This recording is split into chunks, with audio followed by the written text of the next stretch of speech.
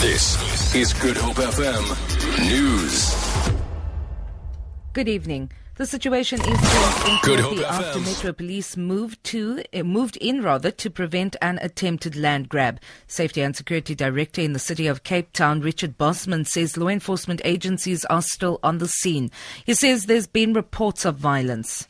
We broke down some structures and there was some arrests that had taken place. Currently there are still people on the scene itself, but there are no plots been marked out or any structures been put up. The area is very tense at the moment. There's been some stoning taking place in Stock Road of a bus as well as a private delivery vehicle there. But we have staff on scene along with SAPS at the moment. So the area has been cleared. It's just very volatile. Western Cape Premier Helen Zille says the province has various initiatives in place to prevent xenophobic attacks. She was speaking on the sidelines of a launch of a safety partnership between the province and the city of Cape Town. Zille says various stakeholders have been working together to prevent violence. We've been doing an enormous amount with the police and the Metro Police and other agencies behind the scenes. So we certainly have not been idle in this matter.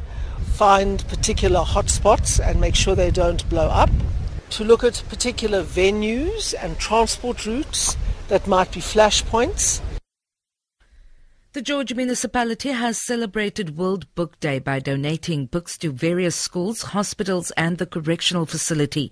The books include magazines and practical skills reference books such as cooking manuals and literature. Acting Manager for Library Services, Boniswa Notiki, says they want to empower those who are less fortunate. We felt that the George Library must celebrate by donating books to various schools. We went to donate also at the hospital. We are now at the George Correctional Services. We are trying to promote reading.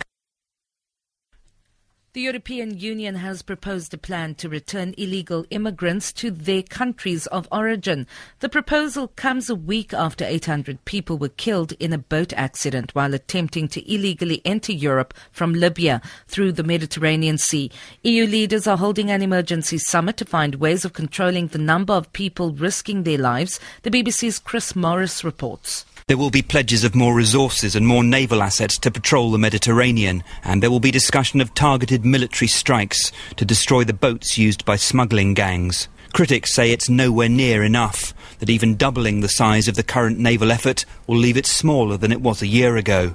There are other political pressures at play. Who will offer to look after the tens of thousands of migrants who've already arrived, and how many will eventually be sent back to their countries of origin? No one expects one meeting to even begin to resolve so many questions. On the currencies market, the rand is trading at 12 rand 22 to the dollar, 18 rand 33 to pound sterling, 13 rand 14 to the euro. Gold is trading at $1,188 an ounce. The price of Brent crude oil is at $64.48 a barrel.